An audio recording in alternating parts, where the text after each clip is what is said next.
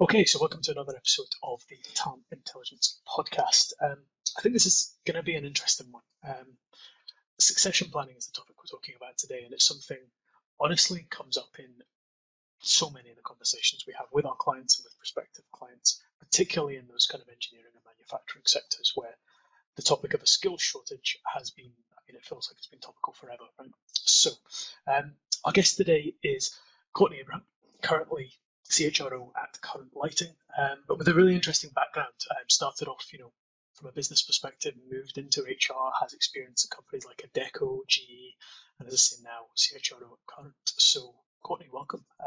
I've kind of introduced you for everybody, but if there's anything you want to add or tell everyone a bit about yourself before we dive in. Thanks, Dave, and thanks for having me.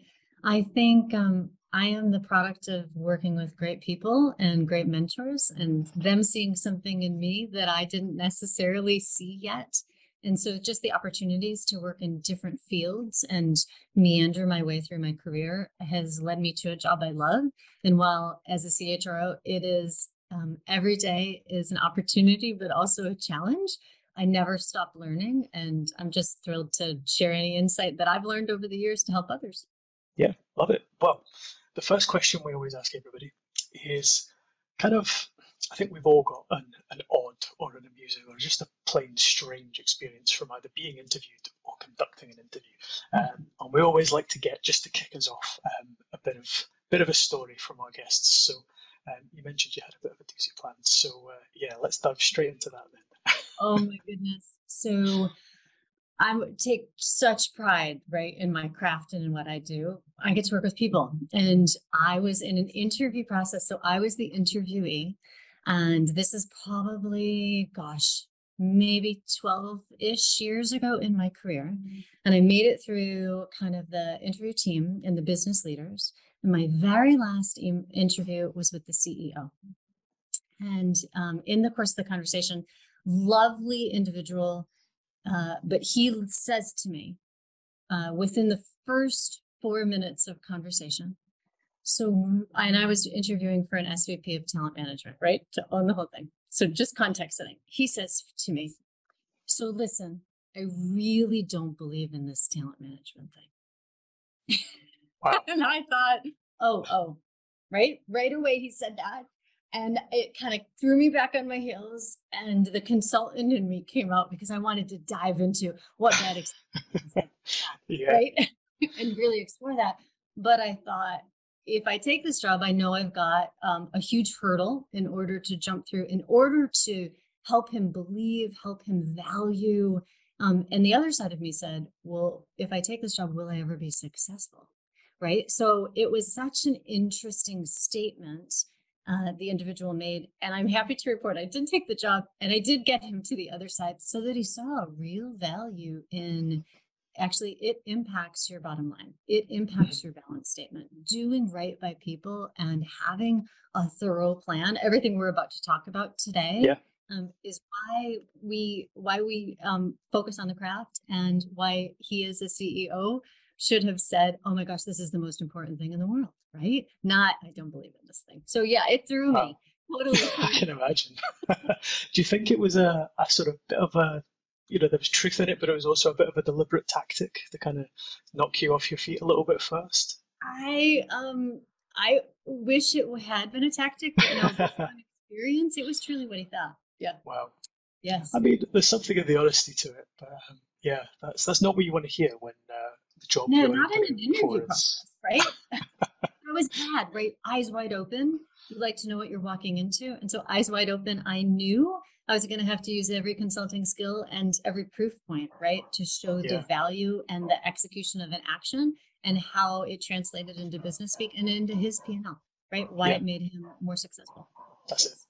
Yeah, no, love it. So, like you say, it moves us on neatly to our sort of topic for the day. And I've got my questions in front of me to keep us on track, because I don't know about you, but I am one for a tangent. So they're more there for me than you, I think. Good, we keep each other on track. We'll see.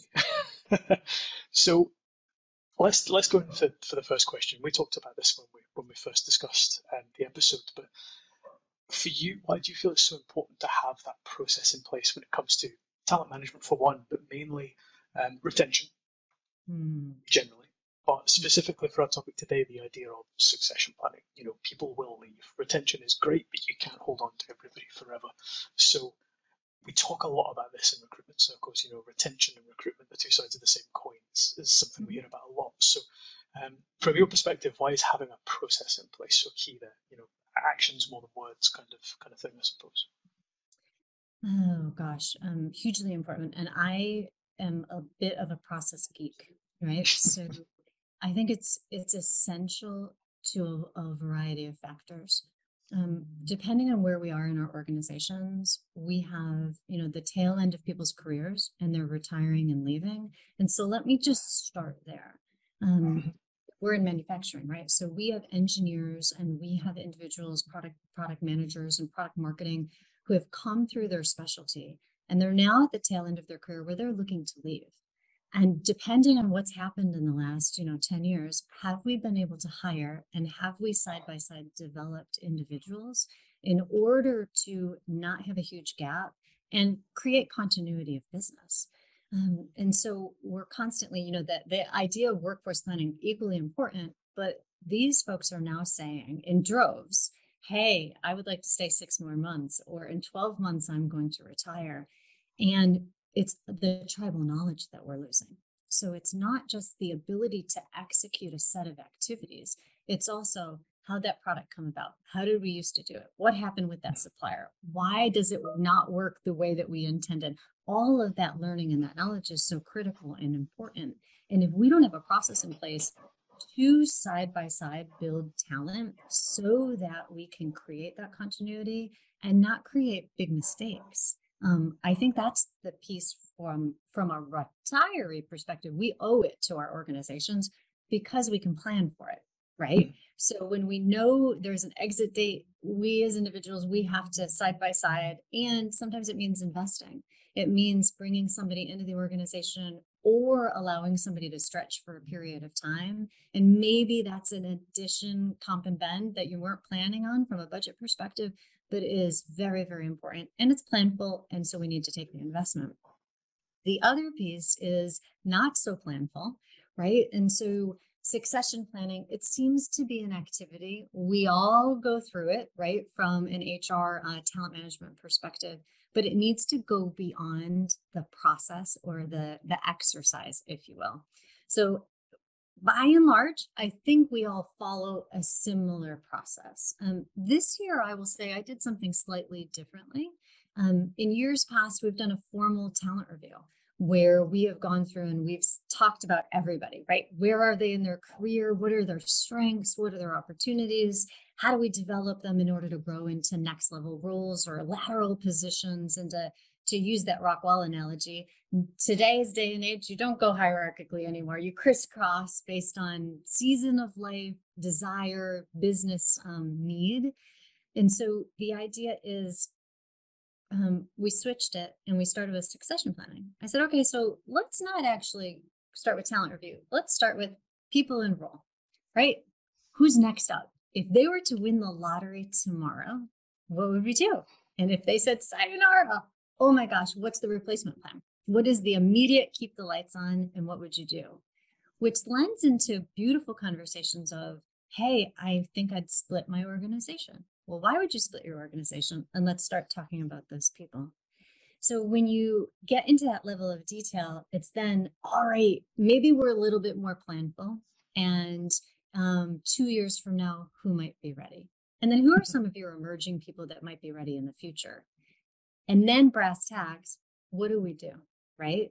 So in order to be planful and to get those kind of emerging leaders ready, what's that development set of activities?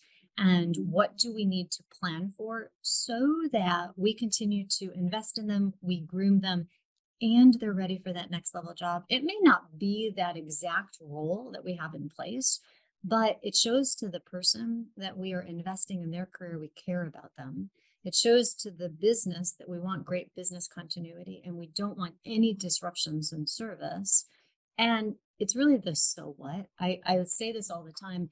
It has to go beyond the exercise to be actionable. And if we only put it on paper, it's a great process. HR check the box. But if we don't ready people, we're actually just revisiting last year's succession plan and saying, well, who left, right? And so who can we cross off the list?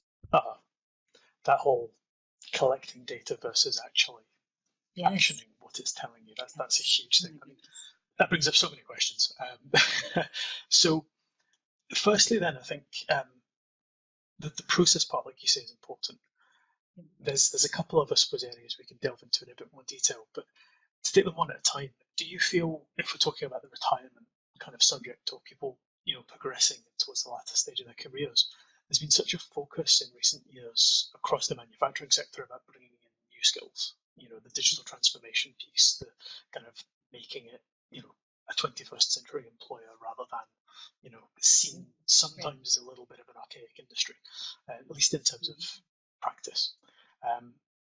Do you feel that's slightly detracted from the succession planning conversation and actually the conversation about retaining the skills that are there already that are really important versus bringing in the new skills that the sector needed? It's an excellent question, Dave. I think it's a combination thereof, right? So our world, yes, manufacturing doesn't change overnight, but it is changing. And our ability to expose our leaders to new skill sets, new practices, new ways of thinking is really important. So we owe our people that opportunity for that exposure. Sometimes you will find individuals who actually self-select out, right? They're not interested in skill building and learning new. They've been super successful, executing against what they brought to the table. And so it's scary to kind of do that pivot and to step into an area where actually you're learning fresh from the ground and you don't know if you'll be successful. So I think helping people on that path is really important. And knowing as an organization, when do you need to pivot? When is the point at which you can invest and you can take the time to skill build? And when do you need to insert fresh thinking or a different person so that you can bring them along together or do a replacement, right? And I think as an organization, it just depends on where you're at and the time that you have in order to really invest in one or the other. Yeah, and time is such a thing, isn't it? I mean, we talk about manufacturing very generally, and I am generalizing, but it has traditionally been a sector of lower turnover than others. So the number of manufacturing or engineering companies who have, people with 20 years, 30 years of the same business is so much higher than it is elsewhere. And I think the industry is having to learn on its feet very, very quickly to deal with the fact that that just doesn't happen anymore, or at least it's becoming less common. So on the subject of succession planning internally then, because we talked, when we had our first chat about kind of high potential or high performers being those kind of people you expect to maybe want to move on in their career, whether they do that internally or externally. To talk about an example, quite often we might see a senior position come to us as a recruitment company, and it's been open for 6 months. You go, why? Or we've got someone, interim in the position who was on the team already. You go, okay, is everything going great? Go, yeah. Why aren't they getting the job? Yeah. And people are used to being asked those questions, I suppose. But there's that thing you see all over LinkedIn all the time of, if someone left 6 months ago and the team's still running perfectly, you need to promote rather than hire from externally. So how do you manage that internally? You talk about career goals, and is it about aligning kind of business plans with individual career goals, or how do you actually do that in practice? I don't know that there's a right answer, or if someone has the right answer, I'd love to know. I think, excuse me, I think a couple of different things. What we try to coach our managers on is every time you have a vacancy, it's an opportunity for a redesign, right? Don't immediately go to refill that position as a replacement, like a one-to-one replacement. Look within the team, because arguably there are strengths and there are great capabilities in the team that you can flex and you can redesign, maybe give them a little bit of an exposure of a different product set. Or if they're a sustaining engineer, can they work on different items? Mhm. to really allow creativity and perhaps a little bit of interest and exposure for that person because they get to learn something new while also exercising their strengths. So my first piece is even though it's easy to put an interim kind of in charge, look across the team to figure out what's the redesign and what's possible so that you can take advantage of the skills that have been growing and you might not be aware of, right? Because sometimes people are Yeah. blocked and you just don't see their capabilities. The other piece of doing putting somebody in interim and doing the search, I would say, and we all do this, right? We're all guilty of this. Let's make sure that we don't set the person up to fail, right? So when we Yes. put them in that interim role, do they know it's interim or do they think this is a temporary job and maybe I can win it? So allowing that transparency of here's the three things you don't have and why we're searching outside, or listen, we don't know enough about you, so you do have an opportunity to win this opportunity. Mhm. I think we as organizations, we owe it to our people for that level of transparency. Yeah. The other piece is, maybe it's a budgeting game. So maybe they leave the role open for a period of time because for whatever reason they just have to play the budgeting game, and so therefore they allow an interim leader. They hold off on the big salary. They're stretching people. There's a downside to that because oftentimes organizations, we don't put the stipend on the interim leader. And I think we owe it to those people because we're asking them to do more. We're asking them to step into a role that they didn't do previously. And I don't know, did we ask them to take their current job with them, right? And bring it with them?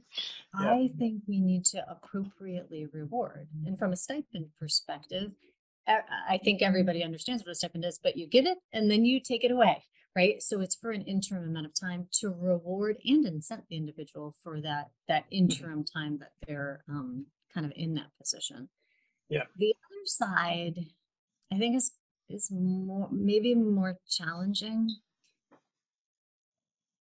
Do we know enough about the people that we put in the roles, right? And so we may be reticent to take a risk. I would argue that as organizations, we're so much better off investing in our own people. They know our business, they know our culture, they know the people.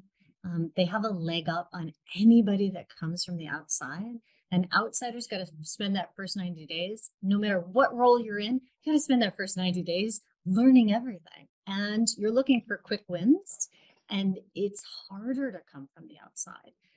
So I'm a big proponent of let's look within our organizations, let's set them up appropriately, let's pay them appropriately, transparency. And then if something changes along the way, which it always does, again, just revisit those conversations. And is it the opportunity for the person to win the role permanently? Or is it, hey, we actually now, based on you being in the role for 90 days, thank you. You're doing a fantastic job keeping the lights on. Let's use the appropriate language. But here's what we need in the person that we're searching for. Yeah. Transparency is, I think, important. And I wonder if anyone's done any research on this, but I do wonder if, there's an internal candidate or two up for a position that's gone externally, but who are keeping the lights on, as you say, for the meantime, Yeah. come up against four external candidates, one of which gets the role. Yes. How long does the internal candidate stick around after that? It's a fabulous How question. valued or undervalued do they feel? I don't know, and I'm sure it's one of those where case by case scenario. But I wonder if there's any data on that out there, because it would be interesting I'm to sure know if there's people tons of move data. on. Yeah. Well, and Dave, I've been in this position myself, right? Where I'm the external coming in, and there have been internals that have raised their hand and they wanted the opportunity. And it's worked out positively in one instance and not so great in another instance, where the person stayed for probably 9 months. And I was so thankful that they stayed because of their knowledge, because of their continuity. They allowed me to onboard and get my feet wet. And then they said, hey, I wanted your job. And so I'm going to look externally, but eyes Yeah. wide open. I'll give you plenty of time to search for a replacement. Fabulous. On the other side, I have individuals who I've worked with previously where I'm the outside. They come in and they're like, they just look at you like, what do you have that I don't have? And it's about building a relationship. and leveraging the heck out of their strengths. We are only successful as the team around us, and there's so much success to go around, right? And so it's taking and propping people up so that they have a platform to execute and be autonomous and to leverage their strengths and offer great capabilities within the business. And at the same time, as a senior leader or any leader, regardless of your level, it's how do you leverage the combined capabilities of the team? Some people are really good at, organizational discipline and execution. Other people are really good at the creative and the communication. And so building that team to leverage each other and to shore each other up so that you really are comprehensive and you have a better offering and a better capability across the team, I think is really important. But yes, if you find stats, I'll be really curious. I'm going to have a look because I'm intrigued. But I mean, I think there's a wider thing there that, the idea of filling your team with a variety of skill sets as opposed to duplicates. Yes. It's a great way of building diversity as well, but that's a whole other topic. So let's go back to kind of the retention side of things a little bit then, drawing myself back to my list of questions. We talk about high performers, and these are likely the people, or high potential people as well, that are going to be gunning for that role when, the director, the VP resigns. Whether they are 100% ready for it, whether they know they're not quite yet, they're going to want to understand, how do I do that? So how do you assess for that risk? And this is something you brought up when we first spoke, the idea that these situations are going to arise, so you need to be able to plan ahead. So assessing for that risk seems like quite a transient, difficult to pin down thing.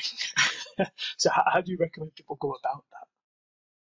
Well, and it's interesting. What I'd say is, depending on the role, there's certain experiences and competencies that are the must-haves for the role, right? And then you figure out tier 2, what's the nice to have, but they can learn it on the job. Or there's enough team members that surround them that make up for that deficit. So I think being really crisp and clear on what that criteria and experiences look like is essential. And then being consistent, right? So a lot of times candidates come across the table that are unique from others that they're put up against. And we may gravitate, or some may gravitate towards those individuals because they're different, but why? You go back to the same set of criteria, right? So what is it that may be the possibility, but what if your bet is wrong, right? And you go for something that's off script and you get it wrong, you're putting the business at risk. So I think being really crisp and clear, coming back to, what are you grading against? How do you calibrate? How do you ensure that really clear communication? Because it's not only, internal, the talent review of what are their strengths and how do we help them get even better? It's also knowing at any given time, how do we make sure that we have alignment to that? And if there's one individual who has a dissenting opinion, it's going to be based in fact. So what is the examples? And is it more than just anecdotal? It can't be a 1 or a 2-time thing. It's got to be a repetitive set of behaviors that gets in the way. And then we have to figure out, would that prevent the person from actually being successful in the role? Is it coachable? Is it trainable? Is it something they can post a note to head and remind themselves never to do again? Or is it hard wiring and it's going to impact their success? Because nobody wants to walk into a role and not be successful. Like, that's lousy. And us as individuals and as corporations, we owe it to our people to set them up really, really well. We want them to succeed. We need them to succeed. So it's incumbent on us to do our homework. Yeah, that's really interesting because, I mean, whether it's hiring internally or promoting internally or hiring externally, we here internally are huge advocates of a scorecard.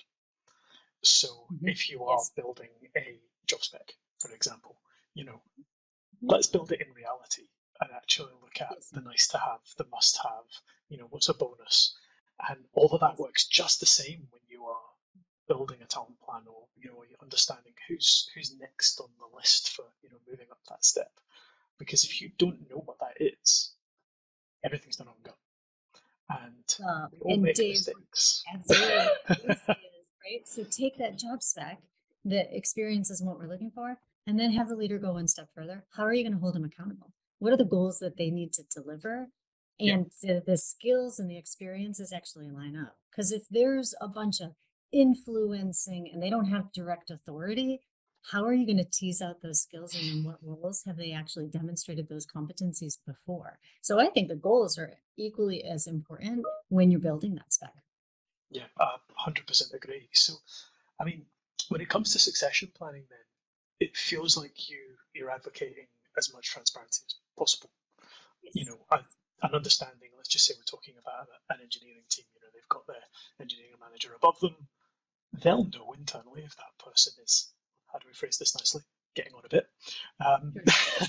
So they will almost, some of the maybe more senior members of the team, ones with longer tenure, are they already thinking these things? And if the business is talking about them as well, you know, that alignment, it becomes easier to find. Yes. You know, it's interesting. The pros and cons of transparency. So this is the one thing I don't know that you or I said out loud. Do you want to know that you're a successor? Right? Yeah. Right. So it's like, it's a wonderful opportunity to know that you're seen as valued to the organization. You have tremendous output that furthers goals and bottom line results. If you're slated to be a successor and and then you don't get the job, it's really demotivating, right? And disenfranchised to such a point, what you said earlier, maybe now your resume is on the street and, somebody's working with you to find their next opportunity. I think we as employers, we can't promise positions, right? We don't know what's going to happen, and businesses change, right? And they evolve over time. I think it is important to know, why we value people and what opportunities and experiences we believe that they should be exposed to enrich their career so they have more opportunities. And I think it's a delicate dance and a delicate balance, but we never want to demotivate or disenfranchise somebody. Yeah, that's a really good question. And it's, like you said, it's a tricky balance, but I suppose it's the difference between actively telling someone, by the way, we're lining you up for this, versus making sure the whole team feels that the strengths they have that align to what the business needs, I suppose, because they're never going to be 100% match are being sort of catered for, let's say.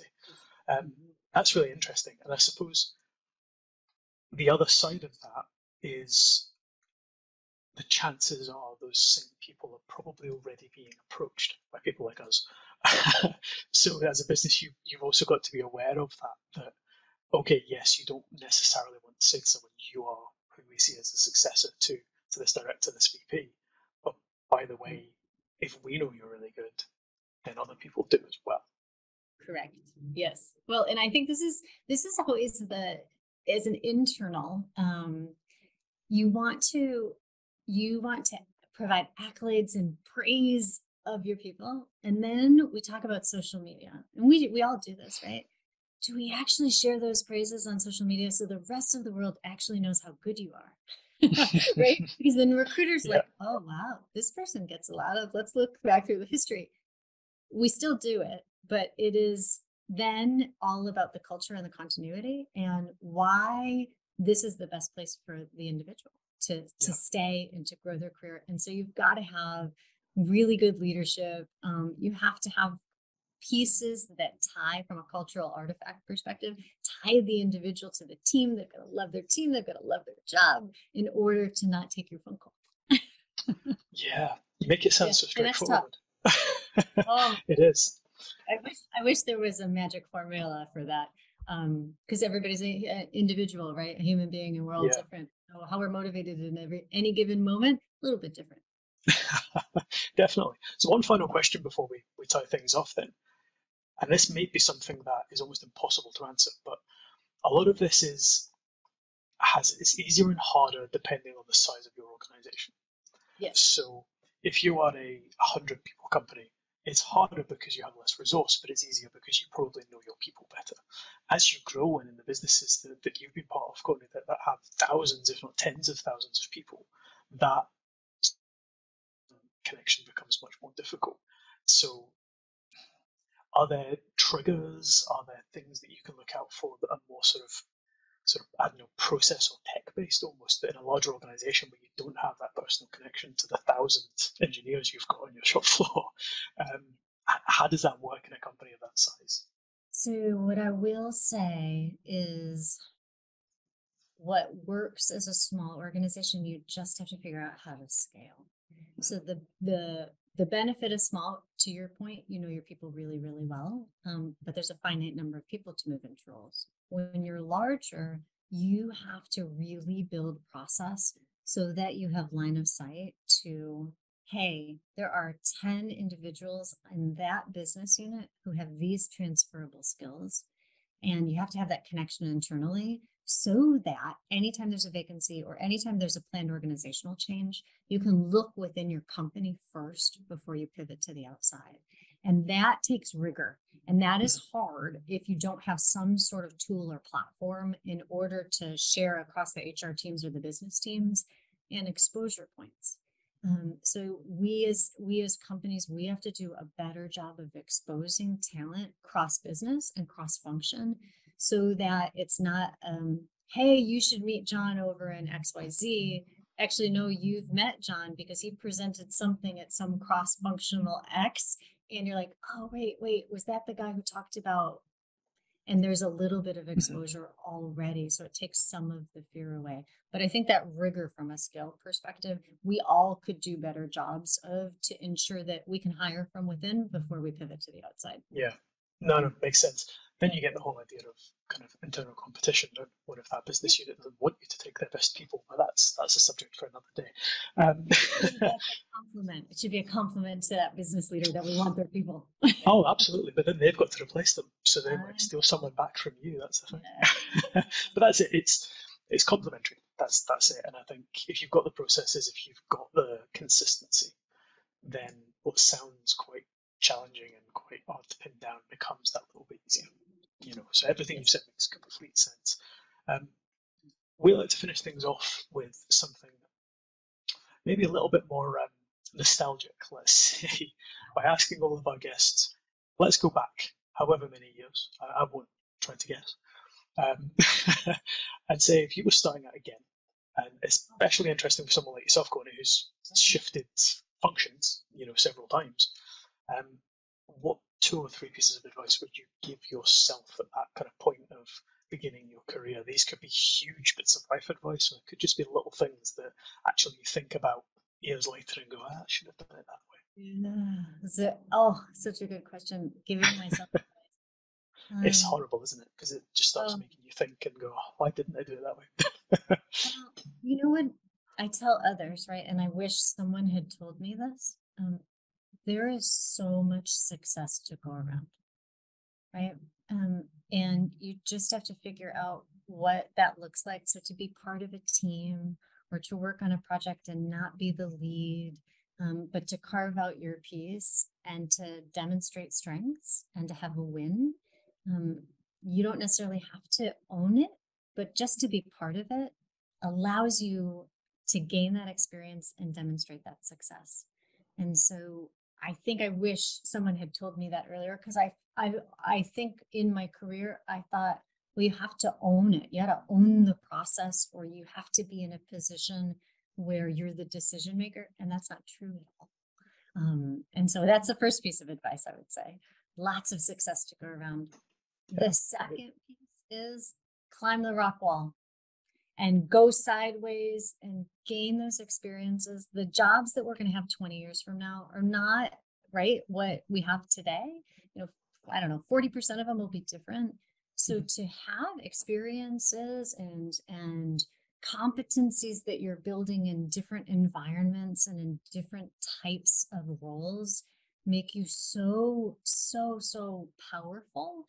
And you can leverage that objectivity of, hey, I was running this particular project and these were the confines and this was the team. And it was so different from being in a different industry or a different side of the business where I was still running projects, but in a completely different vertical or with completely different suppliers and customers.